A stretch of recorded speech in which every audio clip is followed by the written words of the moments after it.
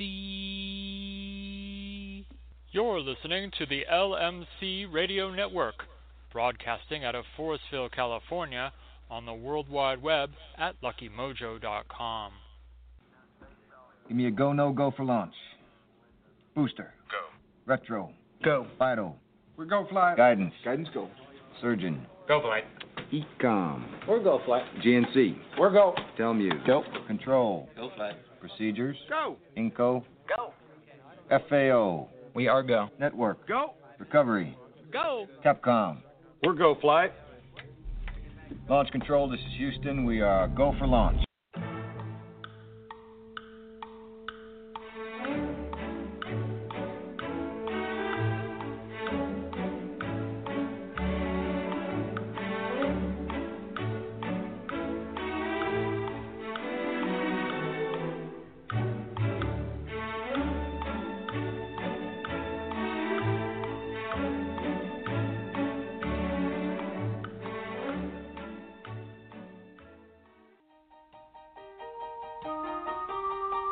The views and opinions expressed by Professor Porterfield do not necessarily reflect the views of the sponsors or their affiliates.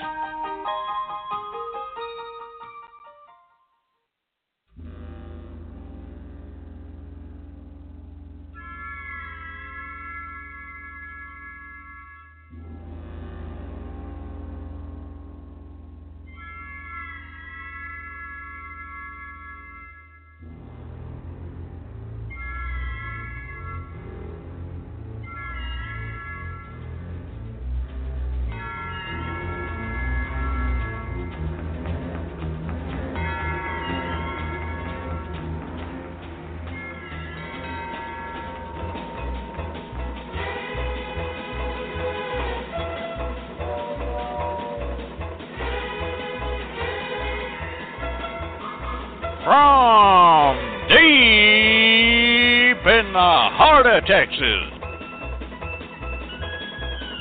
where the stars at night are big and bright, it's the Now You Know Show with Professor Charles Porterfield. Here to tell it like it was and how it is, to help school you so no one can fool you. Brought to you by the good folks at the Lucky Mojo Curio Company in beautiful Forestville, California, and online at luckymojo.com. So now, without further ado, here's Professor Porterfield.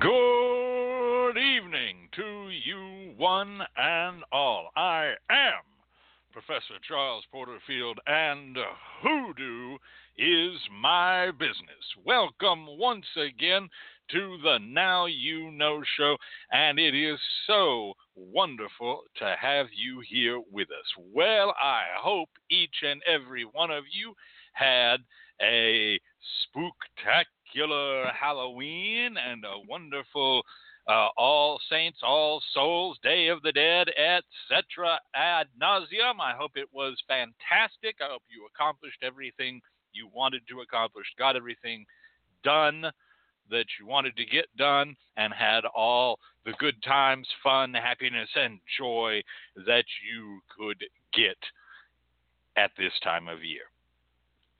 Here on the home front, we had a lovely Halloween and had trick-or-treaters again, which is unusual at my house. My neighborhood went gray, and all of the kids that we had used to have for trick-or-treating, we watched them go through being kids trick-or-treating, then teenagers trick-or-treating, then no trick-or-treaters, and now we've waited long enough that there are trick-or-treaters again.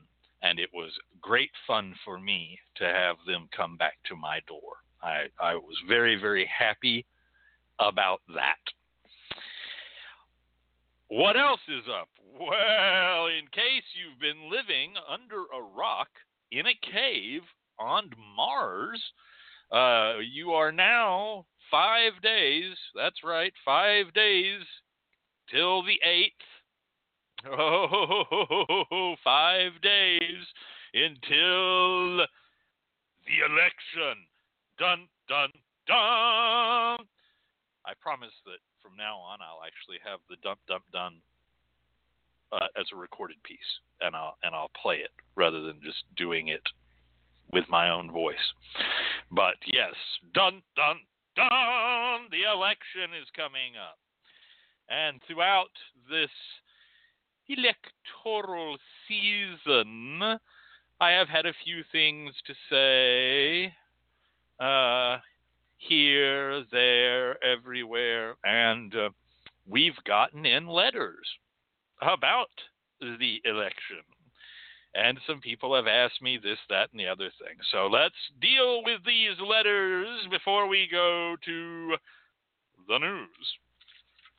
So I have a number of letters here, and they're all asking the same question. And so I hope everyone will excuse me that I do not go down the entire list of all the people that basically asked me the same question. I'm just going to answer the question.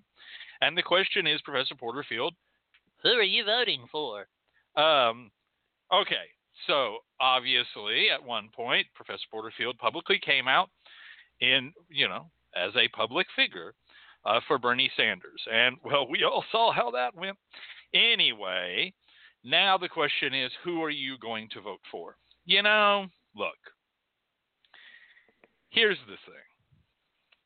What I want you to do is I want you to go and vote. Okay? I honestly do. I want you to go and vote. I want you to vote however you feel you need to vote. I want you to exercise your right. But when I'm asked a question like this, I have to stop and say, well, now, why am I being asked a question like that? I would hope that I'm not being asked a question like that to somehow swing someone's decision. In fact, I would be horrified. I would be absolutely horrified if someone was to say to me at any point in time, well, I voted for, I don't care who, Sloppy Joe. It doesn't matter. I voted for whoever because Professor Porterfield endorsed them. Professor Porterfield said he was going to. I would faint. I would and just fall down and need a fainting couch. The vapors, because that's not the reason you shouldn't vote for some because I said so. For God's sakes, come on. Inevitably, people say to me, though, oh, but Professor Porterfield, you seem this, that, the other thing. I like hearing your opinions. I want to know your opinions. They're interesting to me. Okay. All right. Since you want to know, since my opinions are interesting to you, I will sum up this question this way. Certainly, no one has control over who endorses one. Meaning, some, terrible, terrible people could endorse you or endorse your business or endorse something that you're a part of. Okay? And you could be absolutely flabbergasted. You'd be like, oh my God, I don't want those people endorsing me. And the only option you have in a situation like that is to publicly denounce their endorsement. That's the only control you have, okay? That's the only control you have. Now, that being said, though, you have to stop and consider why certain people would endorse certain people. Meaning, when a group or groups of people endorse something or someone, clearly something about it resonates with them. It would be lovely if you had a business that everybody loved. If everybody in the whole country said, oh, it just resonates, oh, it's wonderful, that's our thing, that'd be great for you in terms of a business. But it's unlikely. meaning what you do, what you say, and how you act is what leads people to endorse you, whether you agree with them or not. Now, where is he going with this? What is he? I don't understand. You talk in circles, Professor Porterfield. Oh, okay. Here it is. Here's what it comes down to. Professor Porterfield encourages you in this voting season, because there's a lot of early voting still going on, and voting, the main day is only in 5 days. Professor Porterfield encourages you to take a step back, take a deep breath, and see who the KKK and the neo-Nazi movement of America are officially endorsing, and consider why. Now, I hear you. Right about now, someone's going to say, well, this is all boondoggle. Well, this is a trick by the other side. Well, Saul Alinsky. Oh, my God, Saul Alinsky. Well, the Dixiecrats. Well, the blah. And so and so and so and so. Okay, I understand. You sit and spin like a dreidel until blood comes out of your nose. But at the end of the day, the fact of the matter is the freaking KKK and the freaking neo-Nazis are endorsing a candidate for president of the United States. That candidate is not running as fast as they can get to the freaking nearest microphone and camera to say, no, I have nothing, never, I spit, no, I would never, ever. Okay? That candidate's just letting that the fuck slide. All right?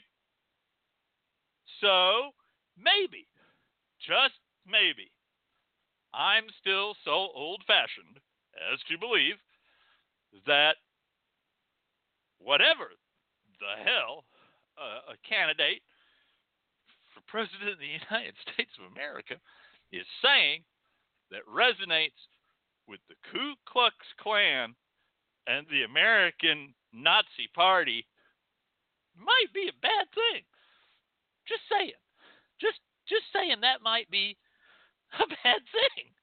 Maybe color me funny.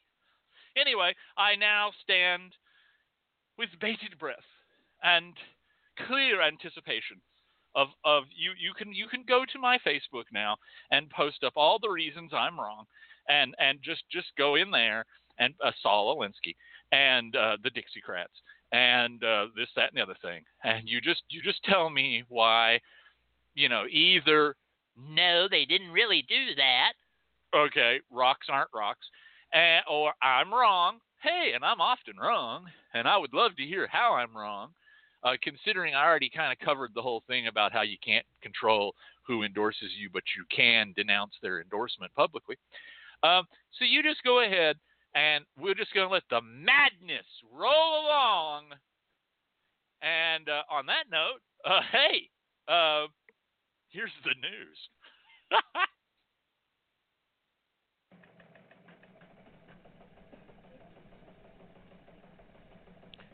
Good evening.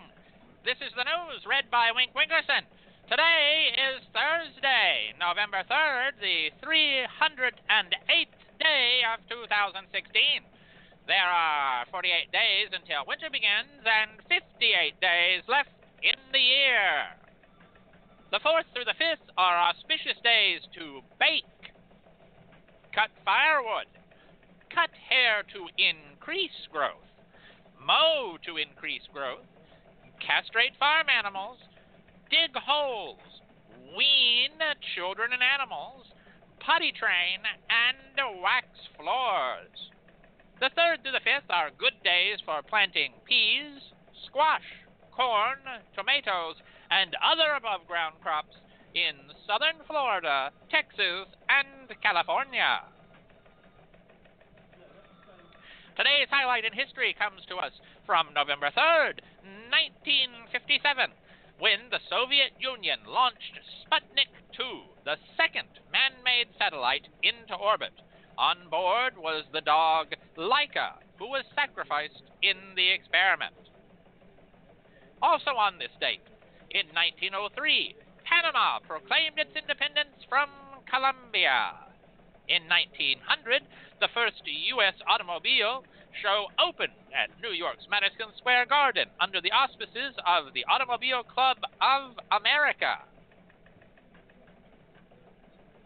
In 1911, the Chevrolet Motor Car Company was founded in Detroit by Louis Chevrolet and William C. Durant. The company was acquired later by General Motors in 1918. In 1936, President Franklin D. Roosevelt won a landslide election victory over Republican challenger Alfred M. Alf Landon. In 1960, the Meredith Willson musical The Unsingable Molly Brown opened on Broadway with Tammy Grimes in the title role. In 1964, Lyndon Baines Johnson, president at the time, soundly defeated Republican Barry Goldwater to win a White House term in his own right. In 1979, 5 Communist Worker Party members were killed in a clash with heavily armed Ku Klux Klan Klansmen and neo-Nazis during an anti-Klan protest in Greensboro, North Carolina. Our LMC birthday greetings go out today to actress Peggy McKay, who is 89. Actress Lois Smith is 86. Actress Monica Vitti, 85. Actor-dancer Ken Berry, 83. Actor Shadow Stevens, 70. Singer Lulu, 68. Comedian-actress Roseanne Barr, 64. Comedian Dennis Miller, 63. Singer Adam Ant, 62. Actor Dolph Lundgren, 59. Rock musician C.J. Pierce of Drowning Pool, 44. And actress Julie Berman, 33. We also wish to send special birthday greetings out to Air members of Valentina Burton, whose birthday was on the 27th of October, and Susan Barnes, whose birthday was on the 1st of November.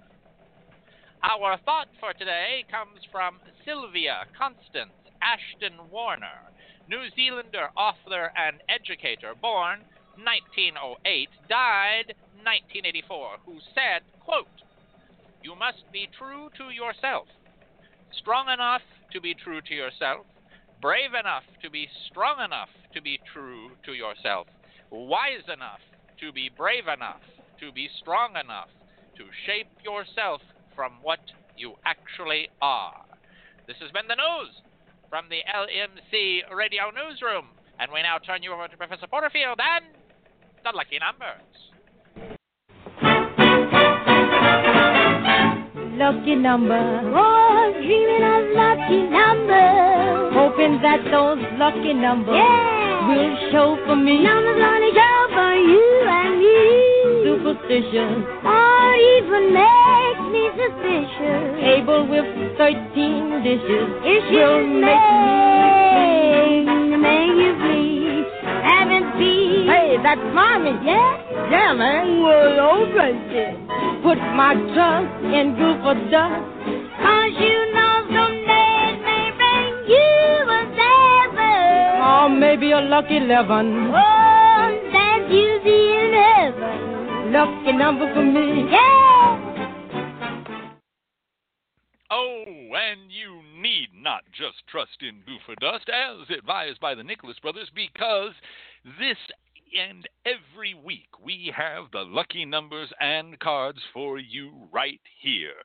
This week's lucky numbers come to us from ProfessorPorterfield.com. Why not stop on by there and take a look? And they are 12, 16, 32, 45, 50, and 52. Once again, those numbers are 12, 16, 32, 45, 50, and 52.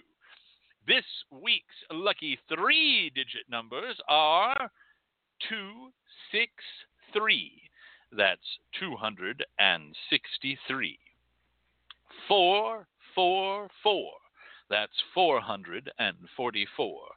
And 639.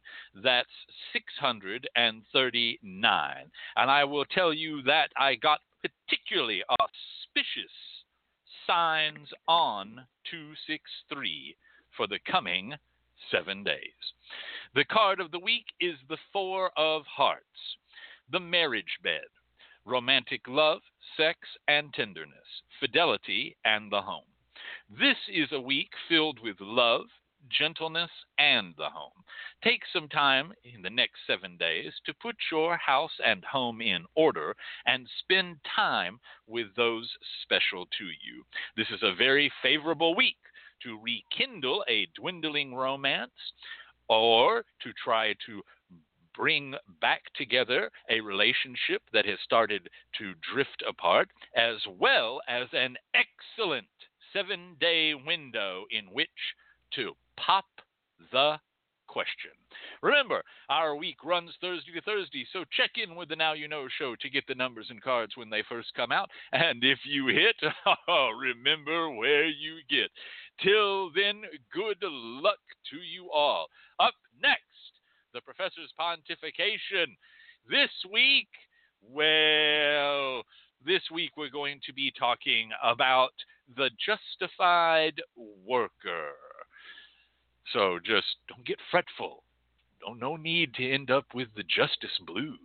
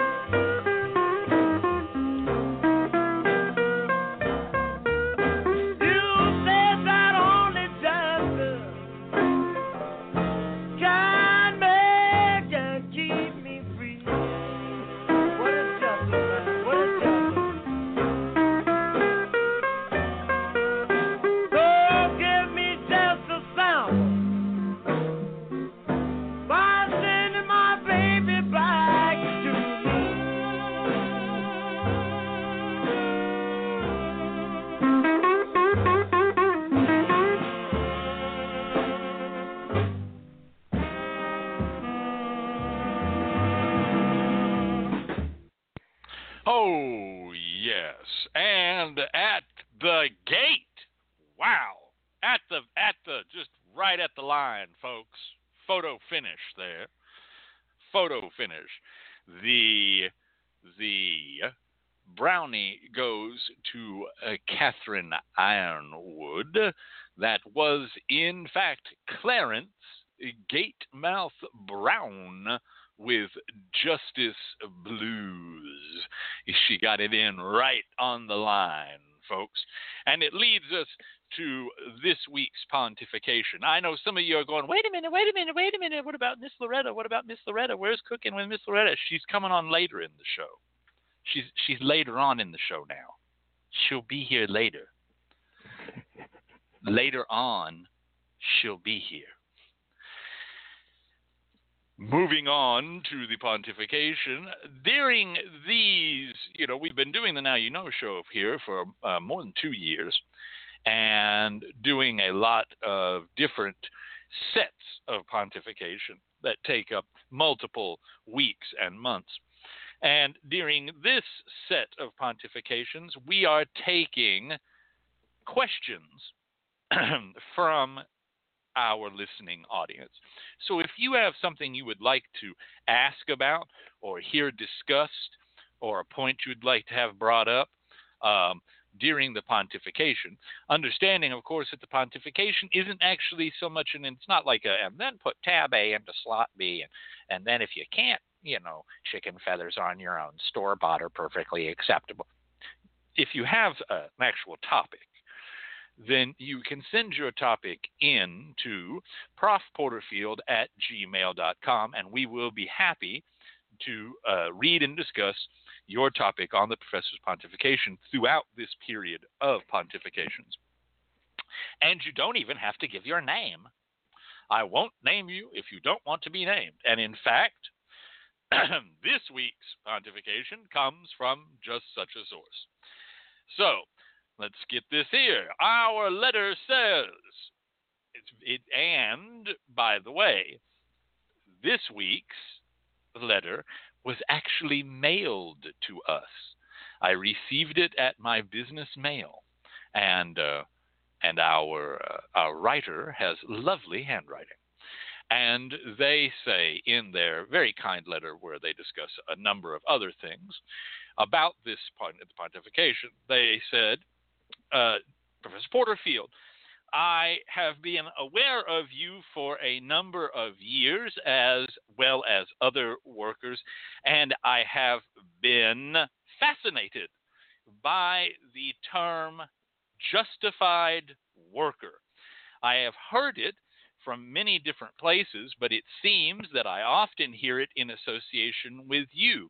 Could you tell me more about what a justified worker is? What is justified work? How does one go about being a justified worker or doing justified work? Are there a set of rules? Are there a set of guidelines? How does one do this? Also, finally, an expression you have used a number of times in various posts, media, and online has often caught my ear, and I would like to understand what you mean when you say that what you desire is to, quote, enter your house justified. And this comes to us from Avid Fan. Well, thank you so much for the letter, Avid Fan. I appreciate it. It was lovely of you to send that in, and let's start talking about it. You have a lot of questions there, so we're going to try to just sort of put it together here. So let's talk first about a justified worker and the term and where we come from in using it. There are a number of different sort of headings, if you will, that you hear associated to workers.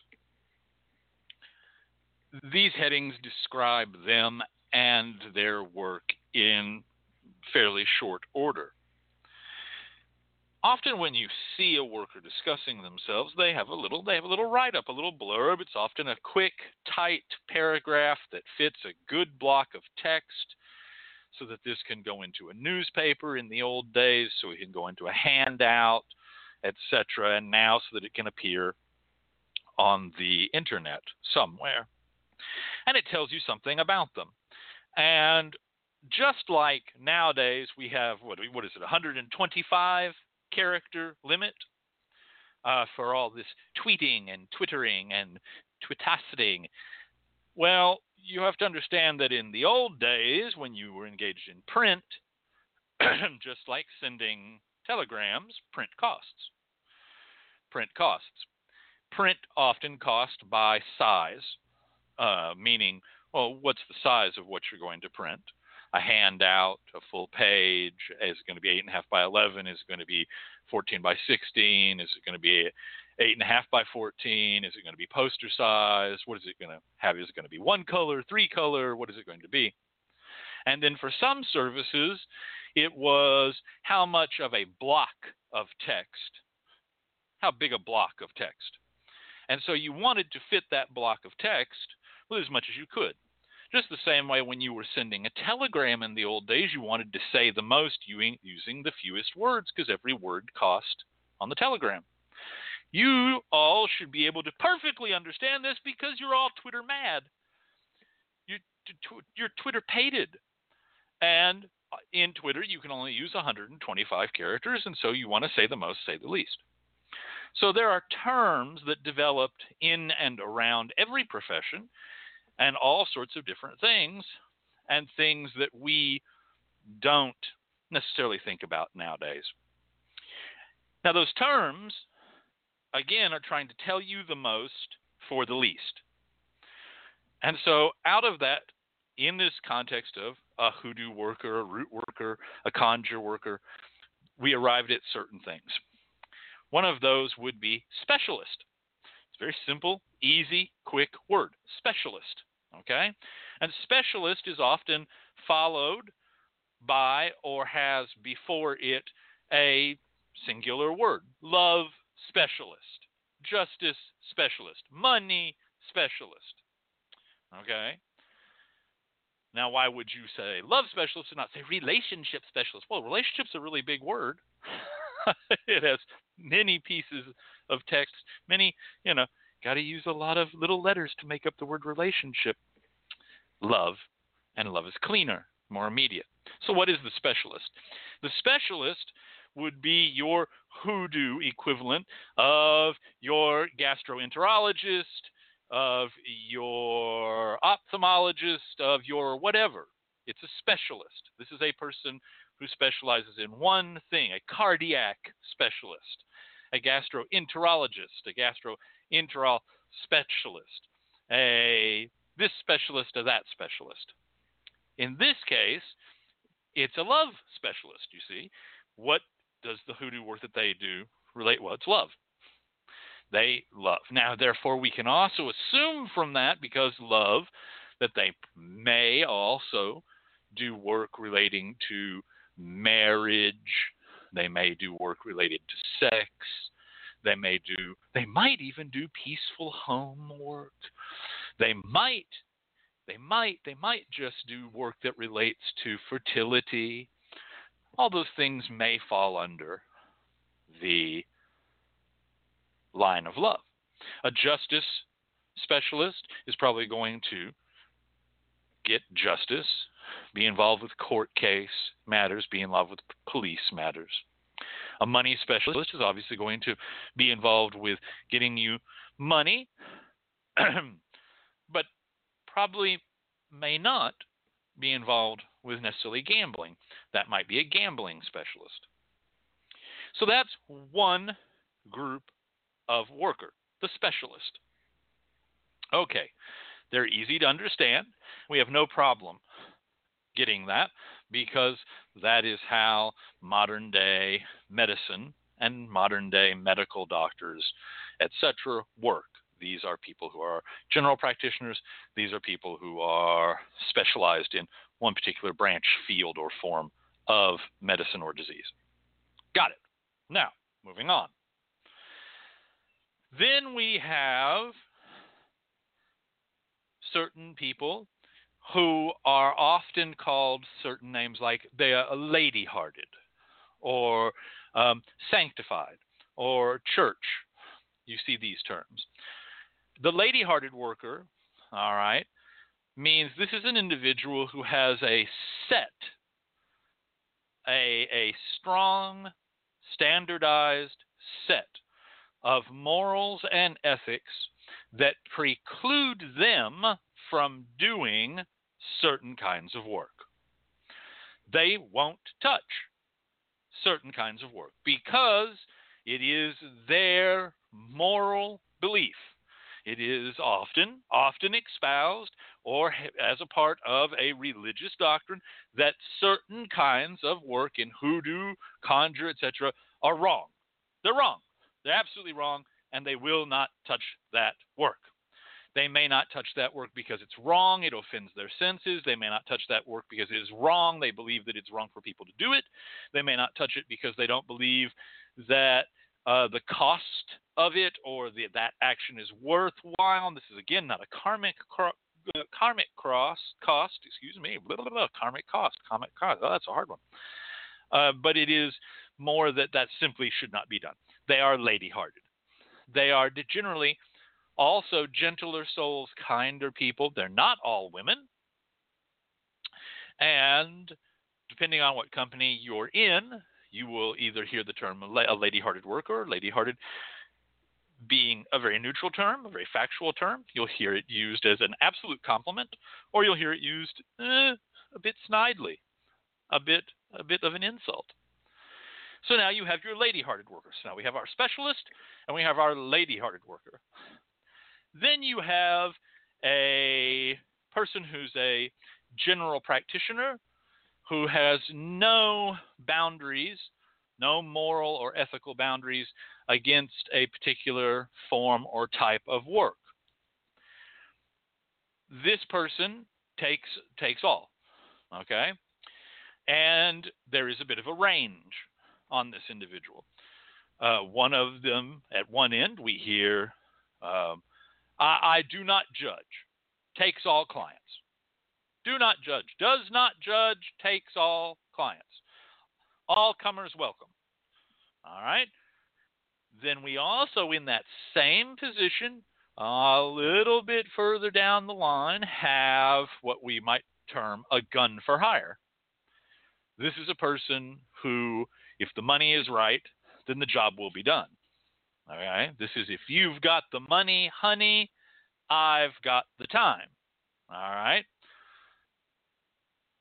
And they will take all clients, all right, but for a variety of reasons. And it is inappropriate and incorrect to judge this worker under one heading and say, well, they're all money hungry, as an example of a judgment. Whereas some of them, certainly some of them are absolutely money hungry. They absolutely, if it's about money for them, and if you've got the money, they will do the work. That's the way it is. Now, here's an interesting thing that we do in our society.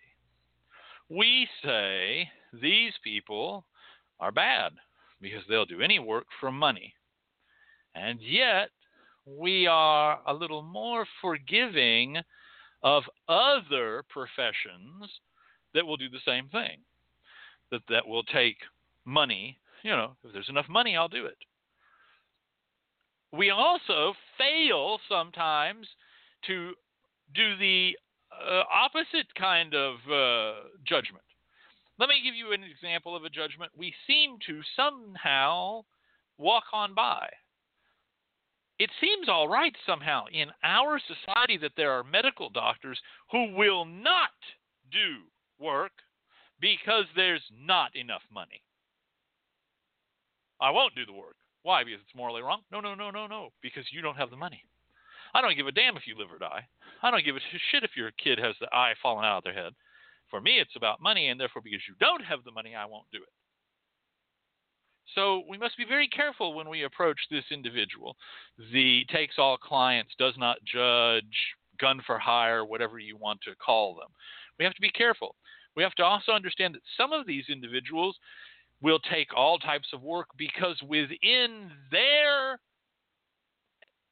well, primarily religious model, there's methodology, there is modality whereby one may remove sin or misaction from oneself. In other words, they're saying, sure, I'll do all this work because then whatever, but then I know that I have to go clean myself up because I've got your work on me that I had to do. You cursing someone, killing someone, sickening someone, breaking up couples, stealing someone else's luck.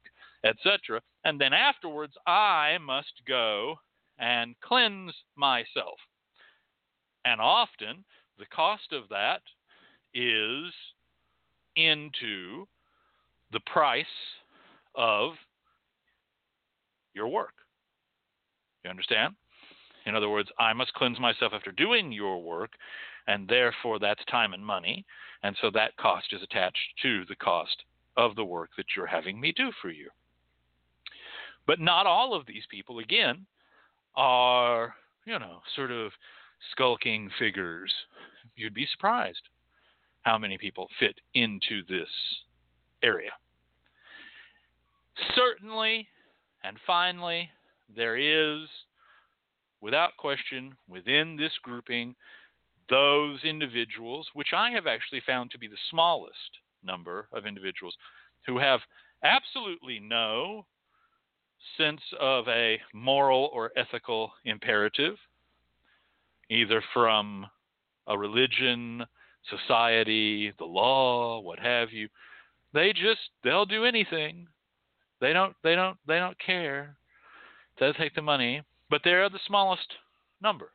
It's a tiny fraction, a very, very, very tiny fraction of them, who are basically sociopathic.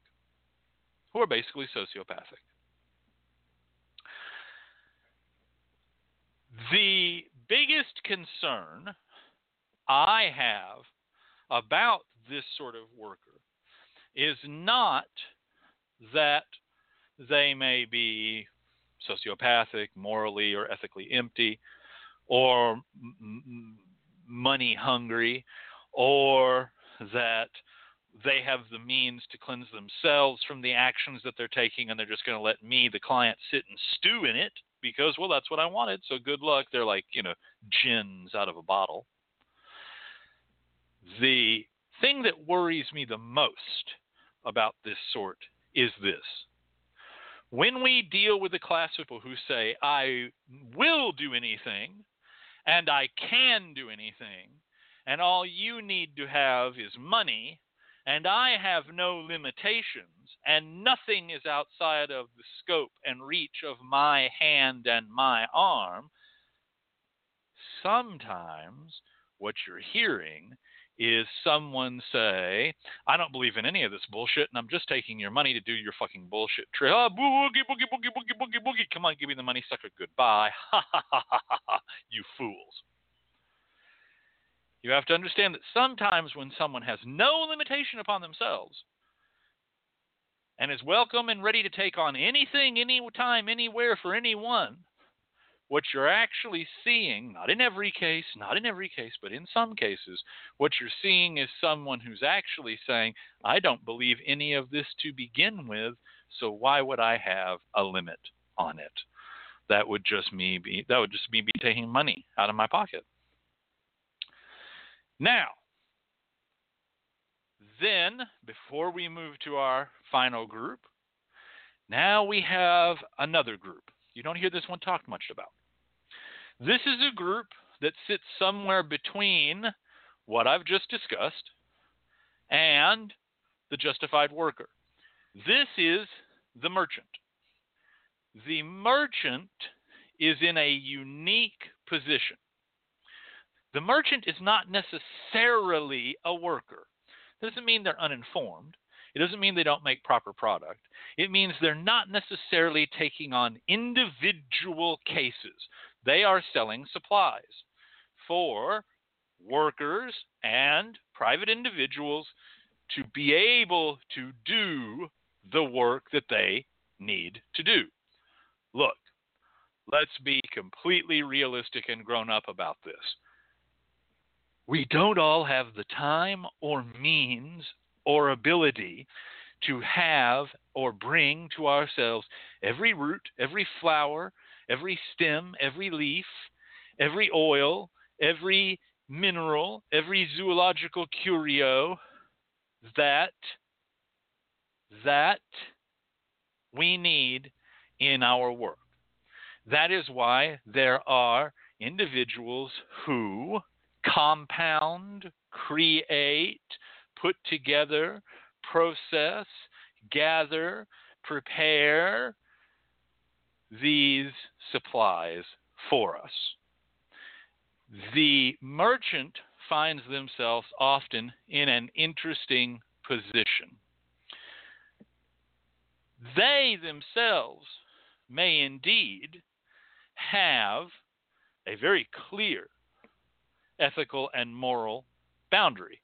Let me give you an example. Many merchants in the hoodoo and conjure business, and hopefully more as time goes on, there are not enough, there are some who lack this, but there are a number who have this, have an ethos about the environment, about overharvesting endangered plants, about trading in endangered animal parts, about creating substances that are harmful to the environment or that their creation process is harmful, etc.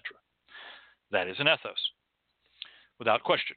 That same seller, though, may sell both blessing and damnation powder, blessing and damnation oil, blessing and damnation candles.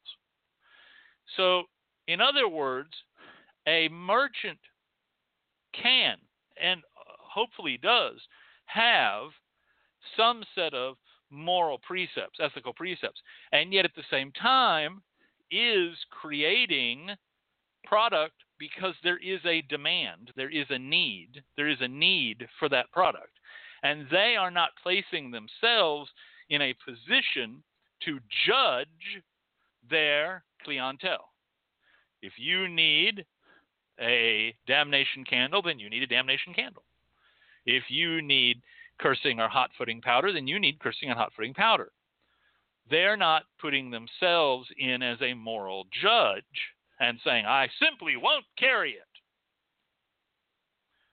Nor, by carrying it, are they saying, I don't give a damn about anything, all that I care about is money.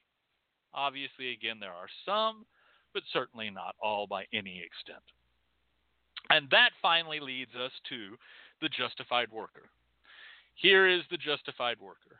The justified worker is often, not always, but often, also a general practitioner. They need not be. You could be a specialist and be a justified worker, but often the justified worker is a general practitioner, meaning they are not a specialist, although they may have a specialty. They do a variety of different kinds of work for different conditions. And the justified worker has a set of precepts, a set of beliefs, moral, ethical beliefs, that say certain actions are correct and allowed in certain circumstances. Not in all circumstances, but in certain circumstances. Now, here is a place where we start to get confusion and argument and a lot of this, that, and another thing,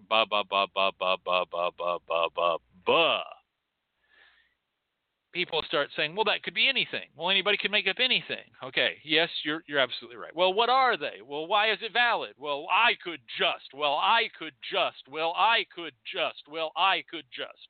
Well, I could just is not a good argument. I could just is not a way to relate to other freaking human beings. I could just is just, it's playing devil's advocate on everything all the time without any sort of decent intention towards being the devil's advocate. Well, I could just. Well, you could just anything. Well, you could just anything. You can make that argument about anything. And the idea here is that within the context of the culture, within the context and the framework of hoodoo, the justified worker is not a justifying worker. I think that's terribly important. Let me say it again.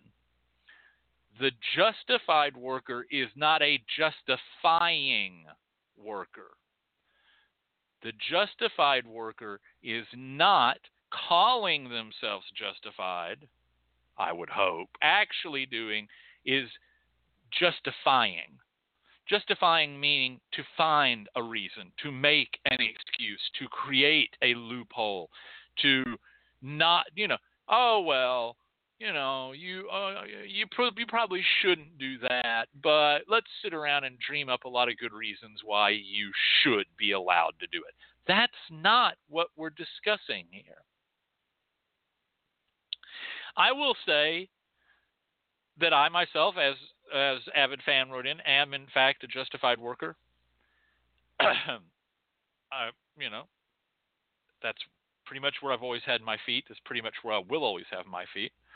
And I must say to you that for me, part of the reason I'm a justified worker is because I'm a Jew.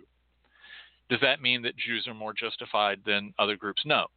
What it means is that the Jewish approach towards ethics and towards morality is to have a complete understanding of a situation as best one can. You will find it difficult when you ask Jews, how do you feel about abortion? Because the answer you're going to get is, whose abortion under what circumstance? Pat answer, you see. There are circumstances in which abortion is completely allowed. There are circumstances in which another Jew will say, no, I don't think that's correct, etc., etc. For me, the attitude of a justified worker is that a justified worker is in many senses a circumstantial worker.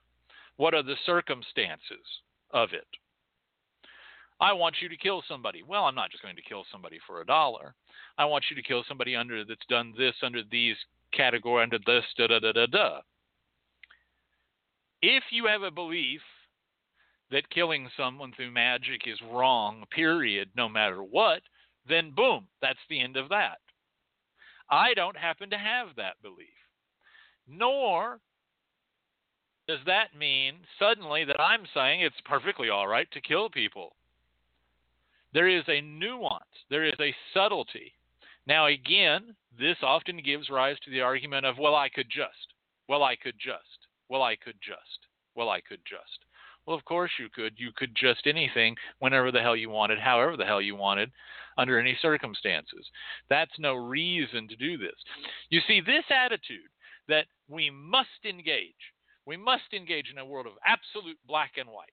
We must engage in a system where there's no grays, there's no subtlety of approach, is just as bad as this very modern day approach we have, in which we say everything's gray, everybody, there is no good, there is no evil. No, those both are ridiculous. The ridiculous extremes. The ridiculous extremes.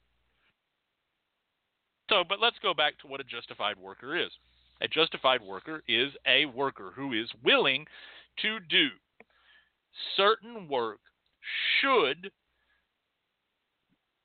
they believe that their client's case is justified. Well, what do you mean belief? Well, this would be a matter of a number of different things. First of all, and most immediate, is listening to the client, listening to the actual facts, and then making an assessment of the client. Do you feel the client is lying or not? Hopefully, you're a spiritual worker. You're getting some sort of a feel for when people are pulling bullshit on you. Then often, the justified worker also will engage in divination and prayer to determine if the information is correct and if the circumstance is correct for the work to be done. There it is. That's what a justified worker does. The argument can be made that no justified worker is justified, but again, that's a bit of an extremist attitude. One then says, okay, as Avid Fan wrote, well, how does this all work? In other words, anybody can say anything's justified. But again, and let me say this once again because I think it's terribly important, a justified worker is not a justifying worker. Okay? If you are acting from a justified position, You are not needing to engage in an excuse. Okay? Well, but if... No. It simply means that the set of moral and ethical precepts that you follow makes for allowances, circumstantial allowances. Well, nobody really does. That's bullshit. Nothing really has it. Come on, Professor Porterfield. There's no system like that in the world when blah, blah, blah. Well, okay, I give you the entirety of Judaism throughout. Well, that's the reason you can't trust those damn kikes. Oh, yeah, I just said that. You know why I just said that? I just said that because it's been said to me many times. You're right. People will say that. People love black and white situations. People love black and white situations. People love to engage in. That's the enemy. We're the heroes. Those are the bad guys. We're the good guys. We're the bad guys. They're the good. This is right. That's wrong. Every time, all the time, period. No woman should ever be allowed to have an abortion. I don't care if it means she'll die. I don't care if she was raped. I don't care if it's incest. I don't care. I don't care. I don't care. I don't care. At the other end, you have everything's equal. There's no good, there's no evil. There's no right, there's no wrong. Do whatever you want, however you want. When it's culturally wrong of us to judge people. How dare you say some action done by some other society, some other culture, some other group is wrong. You're just saying that because it's not you. If they want to eat babies, why, that's a beautiful part of their culture. Let them eat babies. I don't care if they eat babies. What these two extremes have in common is this. I don't care. They both have in common. I don't care. Right or wrong, I don't care. Let them do whatever they want. I'm right, and everything else that's not me is I don't care what the circumstances are. That's what they both have in common is I don't care. I don't care. You see it right now. It's happening all around you every day. I don't care if Donald Trump raped a little girl on the steps of his hotel under or because, blah, blah, I don't care. I don't care. I don't care if they drag somebody to death because I disagree. I don't care. I don't care if they burn a church down because it was just a thing that, but I don't care. I don't care. I don't care. I don't care. Great. You don't care. But that is not a path towards ethics. That is not a path towards morality. In fact, I believe that the very first step, the first ethic you should have is this: compassion. Compassion. Oh, so we should have compassion. If we should have compassion, then we should never do. We should let all the Nazis go because we're compassionate. Don't be an idiot. Everybody wants to take everything to its worst extreme as a hall pass. They don't have to be in class with the rest of us in life. So they get to just go out and do whatever, smoke cigarettes out in the, restroom, whatever. You can make any intellectual argument against anything to get your way, and you are not justified by doing it. You are justifying. There is a difference. Finally, Avid Fan says, what does it mean to, you often have said this, what does it mean to enter your house justified? Well, what do I mean by entering my house justified? All right. Well, first of all,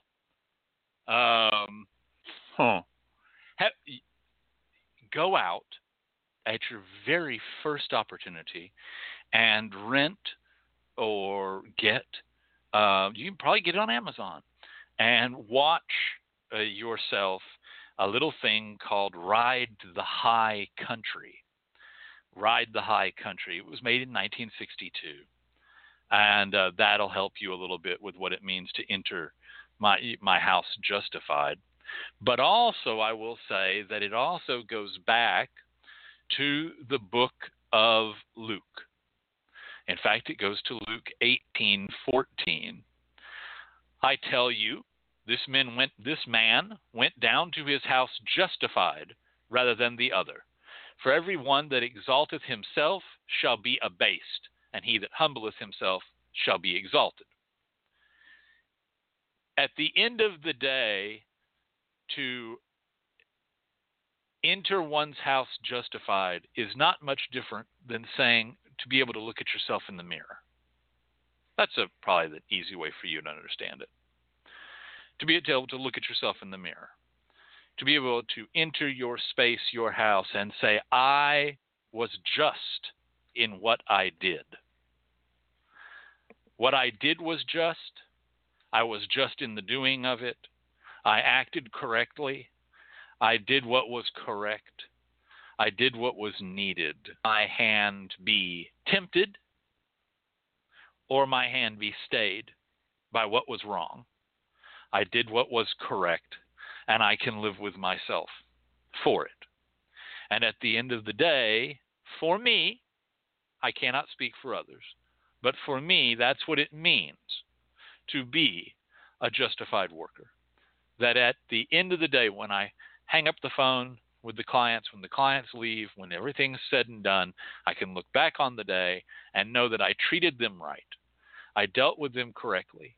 I showed compassion where compassion was necessary. I showed strength where strength was necessary. I showed harshness where harshness was necessary. I did my best to guide, to aid, to heal, and sometimes to slap in the mouth, to put down, to stop, to drag away. That I both brought together and I broke apart. That I both healed and I cursed. That I both aided and I put down. But that I did so in a way that was correct. That I did so towards justice and what was just. And that I may enter my house justified. That I may live with myself justly, that I may look at myself in the mirror, and that I may be at peace with myself when I die.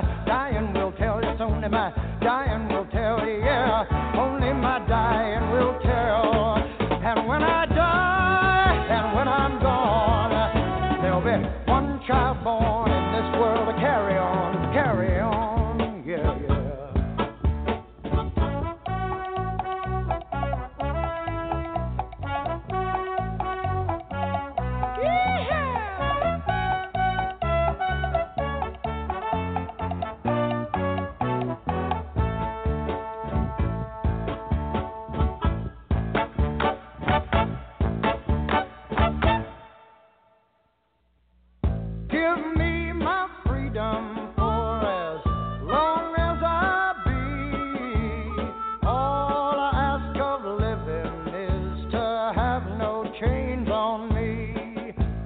All I ask of living is to have no chains on me. And all I ask of dying is to go naturally. You only wanna go naturally. Here I go! Ha! Hey, hey, here comes the devil, right behind. Look out, children! Here he comes! Here he comes! Hey! Don't wanna go by the devil, don't wanna go by demon, don't wanna go by Satan, don't wanna die uneasy. Just let me go naturally. And when I die, and when I'm dead, dead and gone,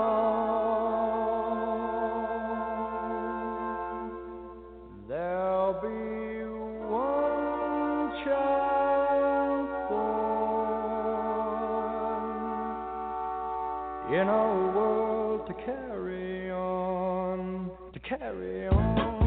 yeah, yeah.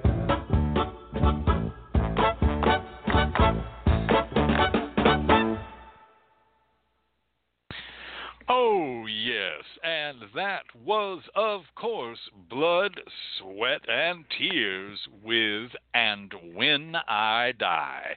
And the brownie on that one goes out to Gabrielle Swain. And very correct, David Clayton Thomas. That's absolutely right. Well, you know, yes, folks associate the song with me. It's one of my favorite songs.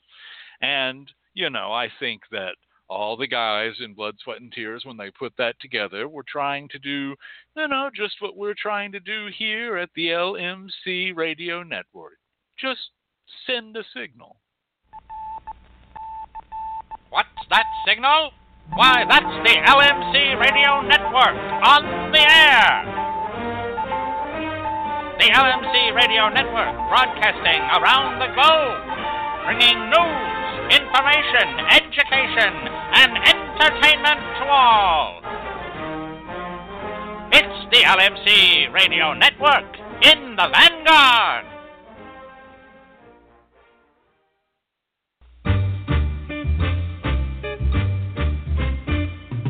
The LMC Radio Network is a media alliance whose excellent shows include The Lucky Mojo Hoodoo Hour with Catherine Ironwood and Conjurman Ali, Sundays 3 to 4:30, Candelo's Corner with Candelo Cambisa and Michael Carell, Mondays 5 to 7, The Crystal Silence League Hour with John St. Germain, Tuesdays 5 to 6, In the Streets with Beverly Smith, Tuesdays 6 to 7, Fit and Foxy with Madame Nadia and Jaya Danya, Wednesdays 6 to 7, The Now You Know Show with Professor Charles Porterfield, Thursdays 6 to 7:30, The Witch, the Priestess, and the Cauldron with Elvira Lev and Phoenix LaFay, Fridays 6 to 7, and Liquid Libations with Andrea Weston, Saturdays 5 to 7, all times Pacific, at 3 hours for Eastern, sponsored by the Lucky Mojo Curio Company in Forestville, California, and online at luckymojo.com. Thank you, Troll Towelhead, for that update of our shows here each and every week and on the grow. Eventually, it's just going to be, you know, like a minute and 30 seconds of Troll not breathing. It's going to be amazing, folks. And speaking of voices that we like to hear here each and every week, talking about things, ladies and gentlemen, your good friend and mine, Count Goulash.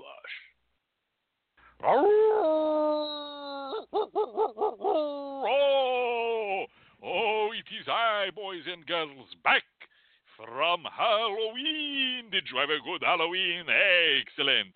And you know, I am here to talk to you about the Lucky Mojo Curio Company of 6632 Covey Road, Forestville, California. Oh, yes, friends. Did you know that Lucky Mojo is both an online magical shop and a real magical store that you can visit? They carry a full line of handmade spiritual supplies, including occult oils, incense, powders, candles, herbs, mojo bags, spiritual soaps, books, and spell kits for those who cast magic spells, love spells, money spells, and protection spells in the African-American hoodoo, pagan magic, and other witchcraft traditions.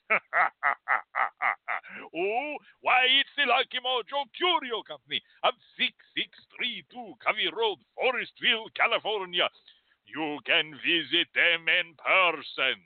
That's correct. Go and take your children with you, because the children will love to see the fantastic and the wonderful train set. Amazing. This train set has been featured in magazines, and you will be able to stand there and watch the beautiful, intricate, and whimsical trains as they go around and around and around and around and around and around, leading you deeper and deeper and deeper into sleep, into hypnotic sleep, until all you can hear is the sound of my voice speaking directly to you about the Lucky Mojo Curio Company on 6632 Covey Road, Forestville, California. And after you've seen the trains, why not go and take a few moments of quiet prayer and meditation inside the world's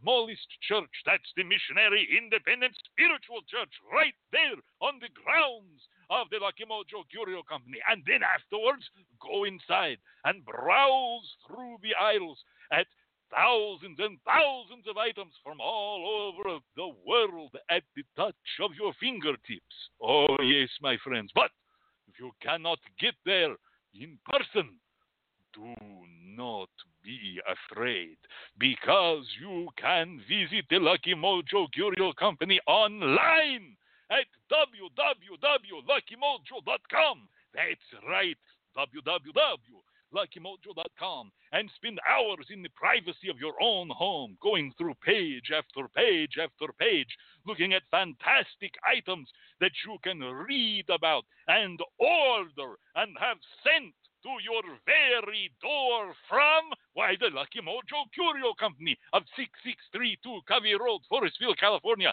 and online at www.luckymojo.com. Tell them Count Goulash sent you.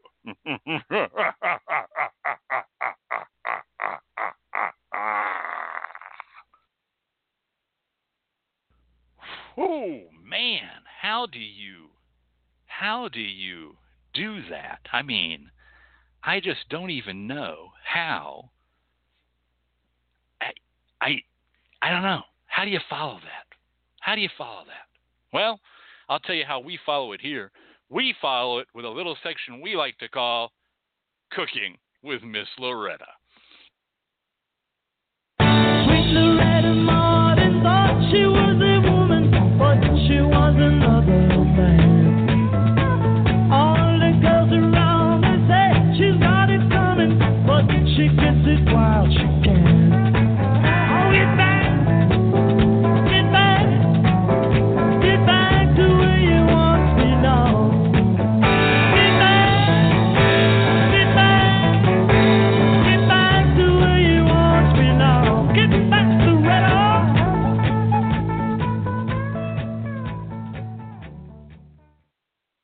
Hi, y'all. It's me again, Miss Loretta, and welcome to Cooking with Miss Loretta. And for the next couple of months, we're doing recipes here on Cooking with Miss Loretta right out of the book Hoodoo Food, the best of the Conjure Cook-Off and Rootwork Recipe Roundup, served with love by the Ladies Auxiliary of the Missionary Independent Spiritual Church. And it is my pleasure during this period to bring you recipes directly out of the book that I have taken the time to cook myself and see how they worked. And Professor Porterfield's been teasing me that he says this is the only way they could ever teach me hoodoo, is to have me do it like this. But I am learning. And I have a story for you. So there's a particular somebody, I won't name names or get into who she is, but She and I do not see eye to eye, and we have not seen eye to eye since high school.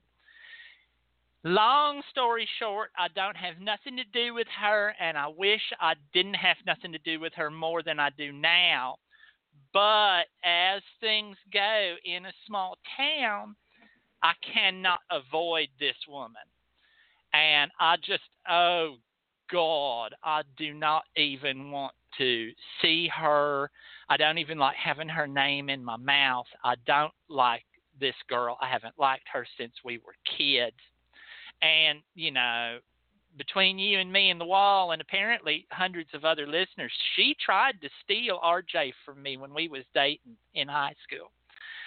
Anyway, I had enough of her. And I wanted to know if there was something I could do to deal with this lady.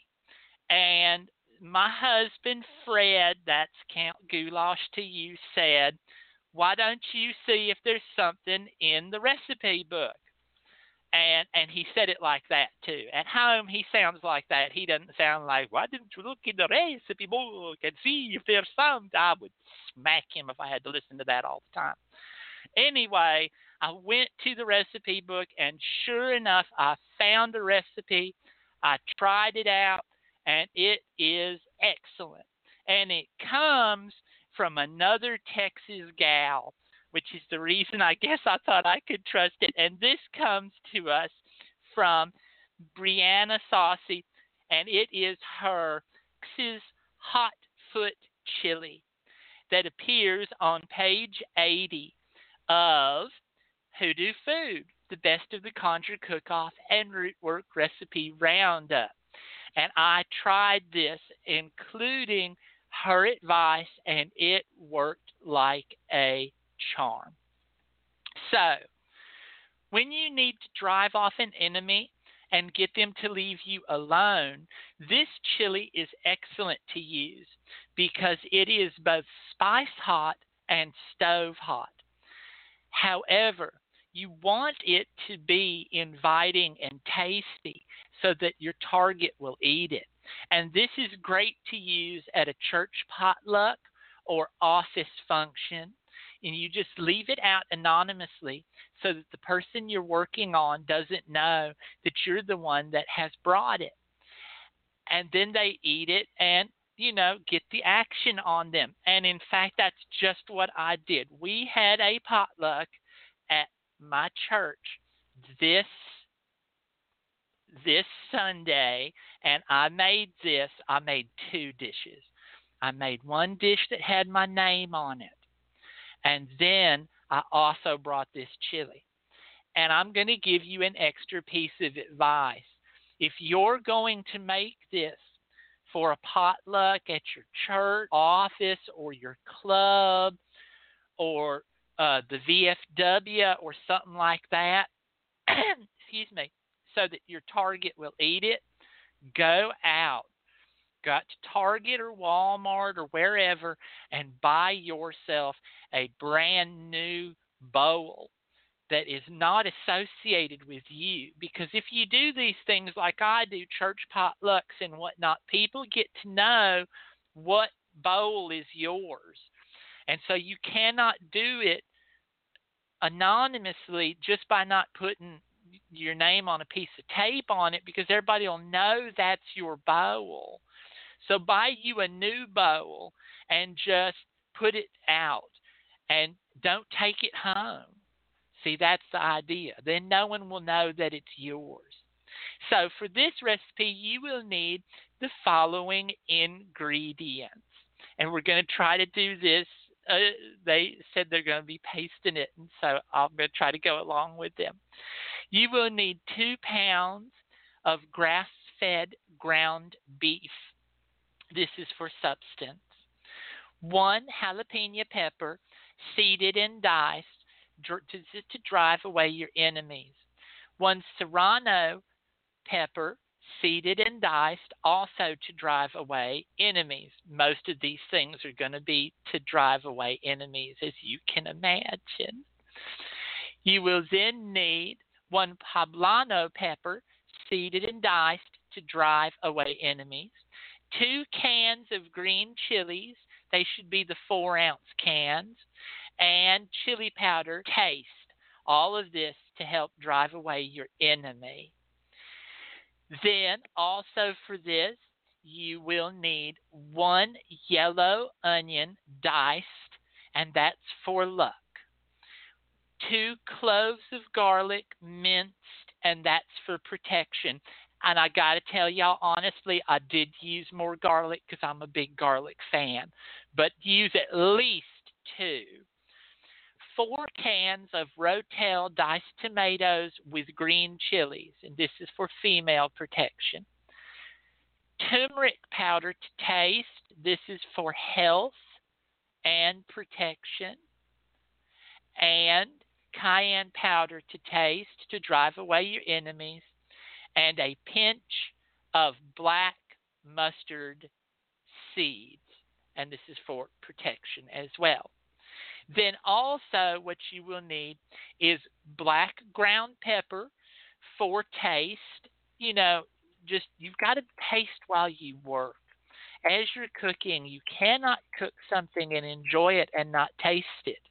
And you have to understand that flavor will change as you taste.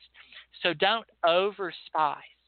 So black ground pepper to taste, 10 whole black peppercorns for protection. They're not very big, and in a big pot of chili like this, it's not going to be a big problem. And then a pinch of salt for protection.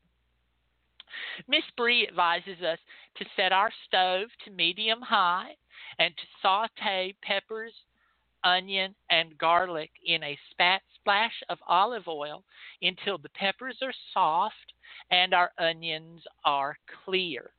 I like to do this in the same pot that I'm going to be making the whole pot of chili in, rather than dirtying up a lot of pots and pans. I don't like to do that. I prefer just to do it all at once, and then I have it ready to serve my family. What? Okay, I'm sorry. They're telling me I'm going too fast. I don't know how I'm going too fast. Everybody says I don't talk that fast. But apparently I talk too fast for some people. Anyway, then you will add your ground beef and cook until half done. Now, what does that mean? Well, that means that your beef will not be completely cooked all the way through. It will still be a little red here or there, and you won't have it all the way done. Otherwise, if you do it too soon, then you won't to add your spices as you need. Once your beef is half done, add your chili powder, spices, tomato, and salt. Bring them to a boil and then reduce your heat to low. Stir this pot counterclockwise. And all the time you're stirring your pot, stir counterclockwise. As you do this, call out the names of those you want to hotfoot and tell them to get the hell away from you, to get out of your life and to get out of your business. And you just stir and call out to them while you're doing this. All the time. This is where you're actually letting them know what to do, so that this is going how you need it to go. I'm so sorry, folks. They're whispering at me in the background. I'm going to hit them all. Anyway, serve this with cornbread, and that cornbread should have been spiked with just a dash, just a little dash, not per piece, but in the whole mix of cayenne pepper and green chilies.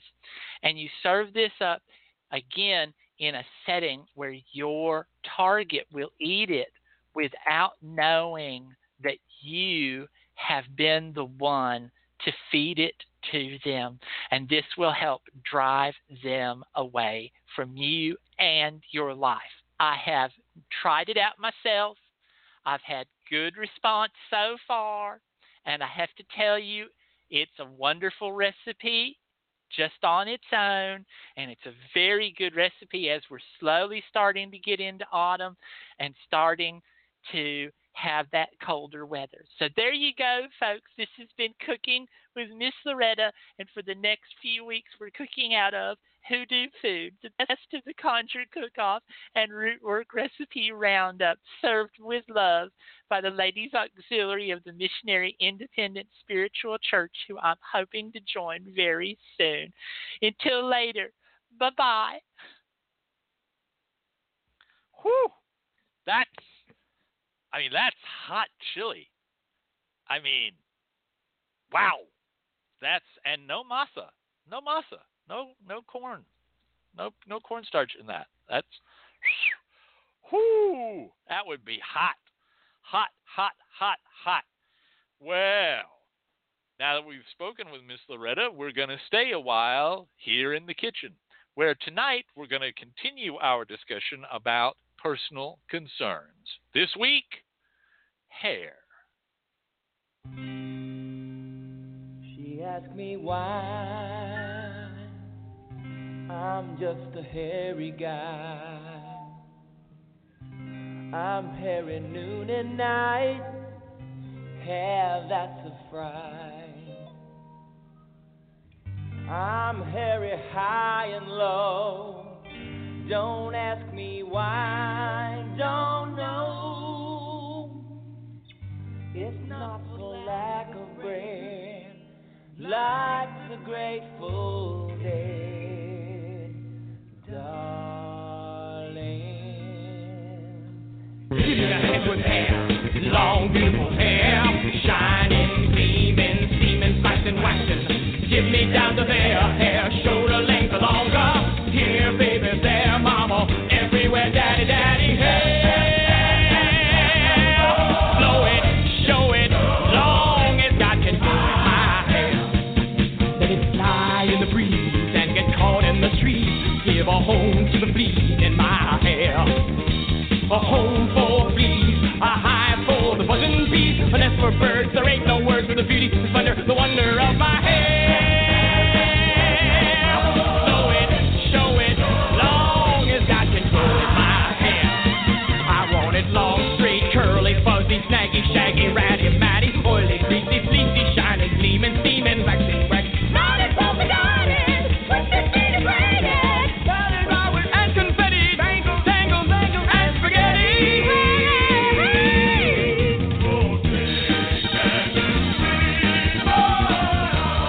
If you can, then my hair's too short. Down to here, down to there, down to there, down to where it stops by itself. Big Gaga at the go-go when they see me in my toga made of flowers, brilliant, invisible hair. My hair like Jesus wore it. Hallelujah, I adore it. Hallelujah, Mary loved her son. Why don't my mother love me? Hair, blow it, show it, long as God can grow my hair. Blow it, show it, long as God can grow my hair. Blow it, show it, long as God can grow my hair.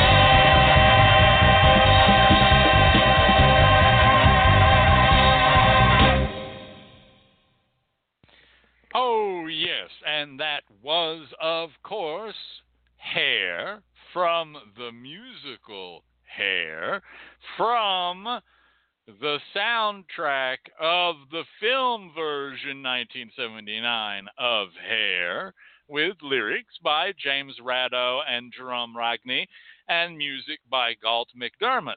And our brownie goes to troll. I'm sorry. Hold on a moment. Let me check this. Our brownie does indeed go to wow, did you just hear that? We had some problem with I'm sorry.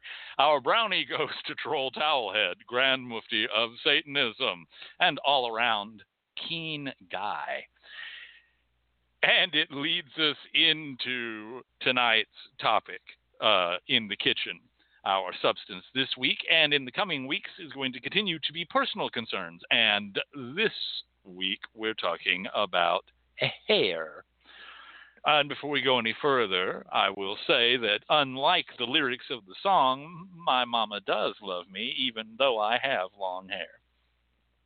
In fact, I probably blame her that I have long hair. It's a long story.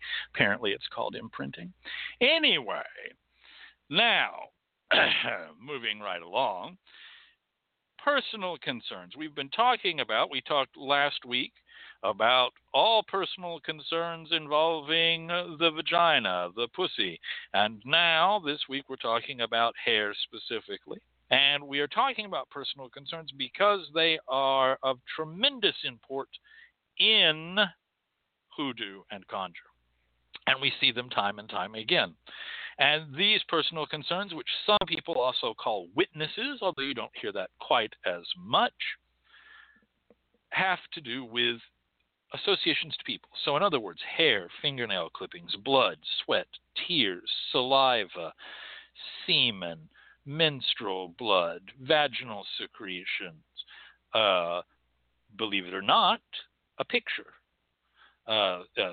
is often considered to be that as well. A portrait, a shadow, someone's shadow may also be considered by some to be a personal concern. But this week, it's hair. And we go to hair because hair is so very, very important. You see this time and time again. You're advised constantly. Don't let your hair be gotten. Don't let somebody get a hold of your hair because it's easy to do. What do you mean? How's it easy to do? Well, first of all, anybody that visits you in your house, anyone that visits you in your house can ask to use the bathroom. If they go to the bathroom and you keep a brush in the bathroom that people will use, let's say you only have one bathroom. Not everybody has two bathrooms. And they go, your brush is there, your hair is in the brush. They can just take the hair out of the comb, out of the brush, and use it against you. Because hair is often and easily used to hurt you. Not only by people, but supposedly by natural animals. If you throw your hair combings outside in a casual manner, birds will pick it up to use to make and line their nests. And it's said that if you have your hair taken by a bird who uses it as a part of their nest, you'll come down with headaches, migraines, and it may even cause you to run crazy, to go insane, to go out of your mind. So we're told constantly, don't let people get a hold of your hair. And you will find that it's actually very easy to get a hold of somebody's hair from the bathroom, through casual contact, from a lover, off a pillow, etc., etc., etc. What can you use hair for? There are quite a lot of uses for hair. Let's start by saying this. Obviously, if you're going to make a baby doll of someone and you have some of their hair, it is excellent to use that hair either inside the doll, in this case inside the head of the doll, or to attach it to the outside of the doll to its head, right? Because that's where the hair is. This is part of making the doll have the connection, the baby doll, have the connection to the individual. Not only are you naming and baptizing the doll in their name, but also it has their personal concerns. And you would attach personal concerns wherever possible to the doll where they come from. In other words, you're going to put the fingernail clippings on the little arms or inside near the hands, toenail clippings near the feet, etc., etc., etc. So you would want to take hair and put it inside the head or on the head. You can use hair to drive someone insane, as we just discussed.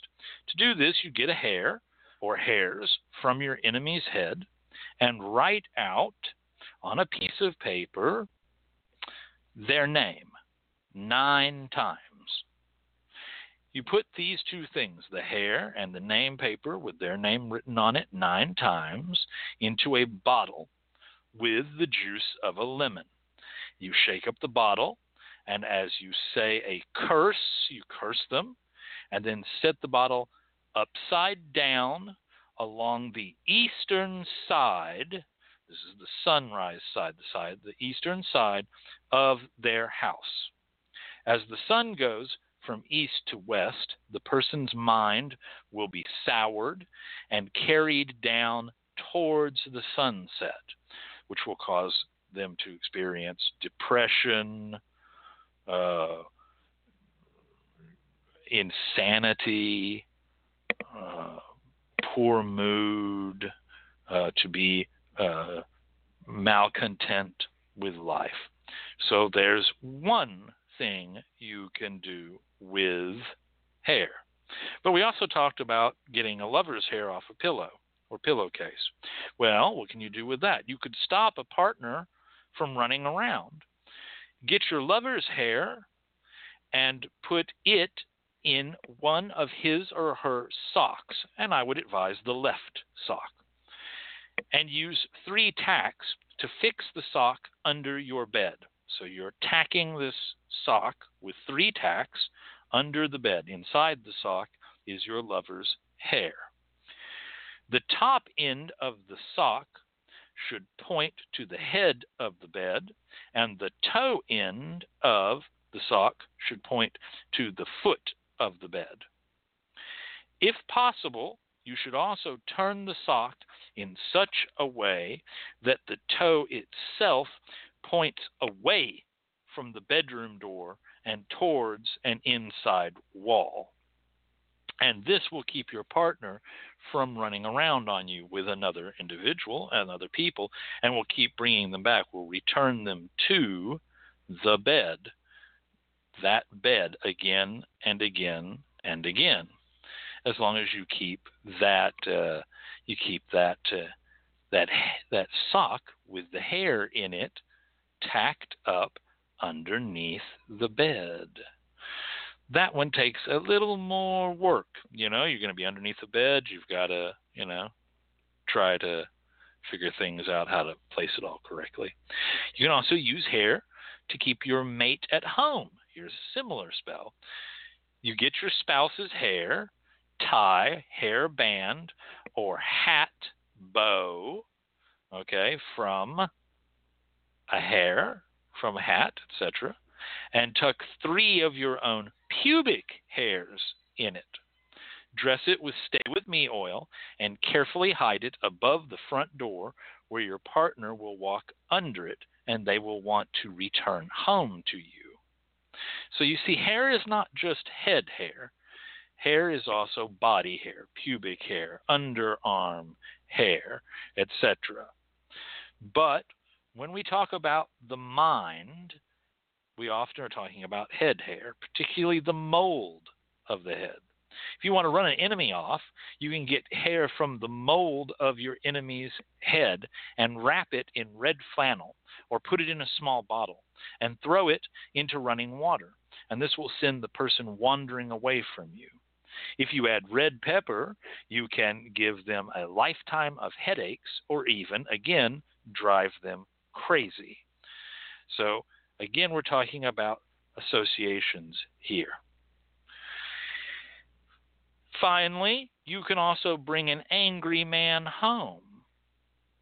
If your man has fought with you and walked out in anger, put a hair from his head and a hair from his armpit and a hair from his pubic area, his pubic hair, down, in all 3 of these, down into the toe of one of his socks. Roll the sock up very tightly towards you, and as you do, wish aloud for him to come back home, and he soon will return, and you can reconcile. And for that, I could tell you that you could use either the left or the right sock.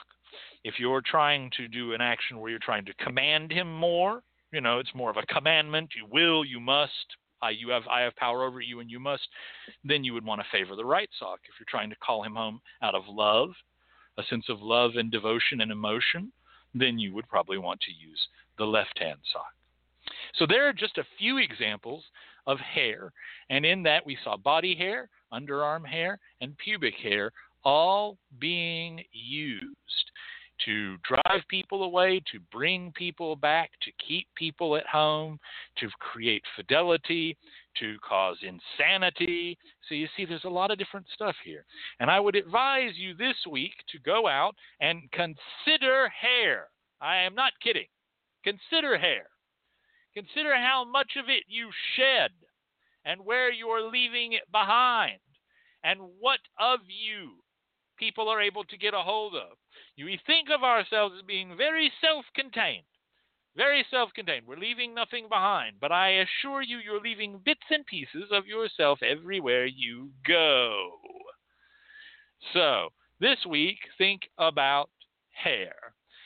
Our information for the In the Kitchen section comes to us each and every week, not only from our own knowledge, but also from the very excellent book, Hoodoo, Herb, and Root Magic, a Materia Magica of African-American conjure by Miss Catherine Ironwood, and we thank her greatly for its use and inclusion in the show each and every week. Well, folks, I will be back with you on November the 10th. That's right. 2 days after the election, 1 day after the announcement, and the inevitable. What do you think? Do you think there shall be burning in the street? Do you think the revolution will be televised? Well, perhaps it'll just be live tweeted. Perhaps the revolution will be live tweeted. But no matter how it goes down, I'll be back here on Thursday the 10th. And hopefully you'll be here, and hopefully there'll be electricity and radio and such amazing things as there were before, and we'll play Auld Lang Syne. I don't know. But until then, take a little bit of time this week to consider if you are justified in your actions, no matter what your ethical or moral system is. Are you being true to it? Are you being true to yourself? Are you being true to others? Have yourself some nice hot chili. Boy, that was hot. And consider hair. We'll be back next week. At this point in time, our own Miss Loretta and Count Goulash have wandered off hand in hand. Such a cute couple. And Johnny wasn't even in today. He had another rescue cat thing to go to. And we wish him and all the rescue cats that he helps to be well. That's it. Just me here by myself. This is the end. This is not the end. It is not even the beginning of the end. But it is perhaps the end of the beginning.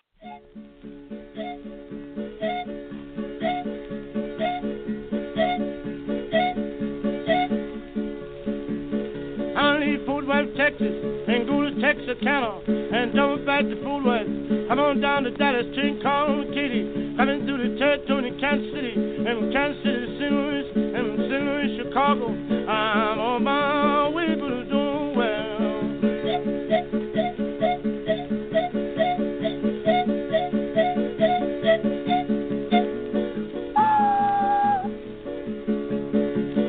Change cars on the TP. Texas, going to Dallas, Hotel, Grand Sling, Silver Lake, Mineola, Tyler, Longview, Jefferson, Marshall, Little Sandy, Big Sandy, Texarkana, and double back to Fort Worth.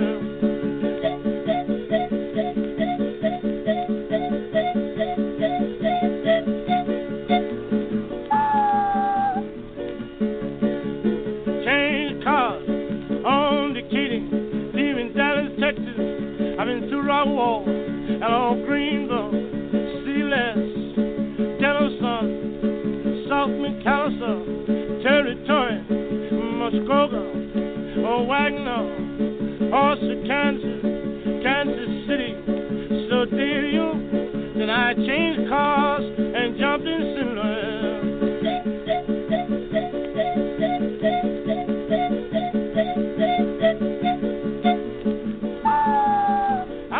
Springfield. I'm on my way to Chicago.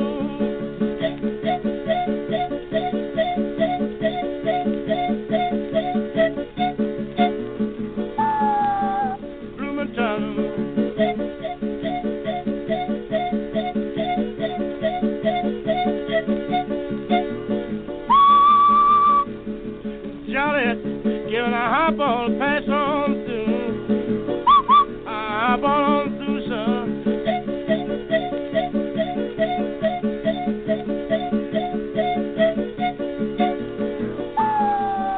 Grand crossing.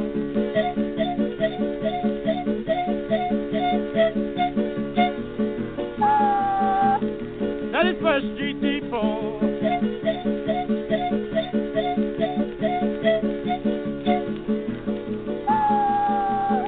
Oak Street Depot.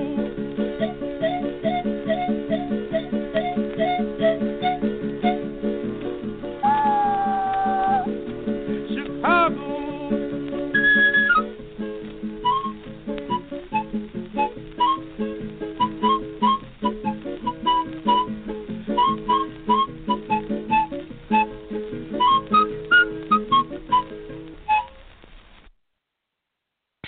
This has been a broadcast of the LMC Radio Network.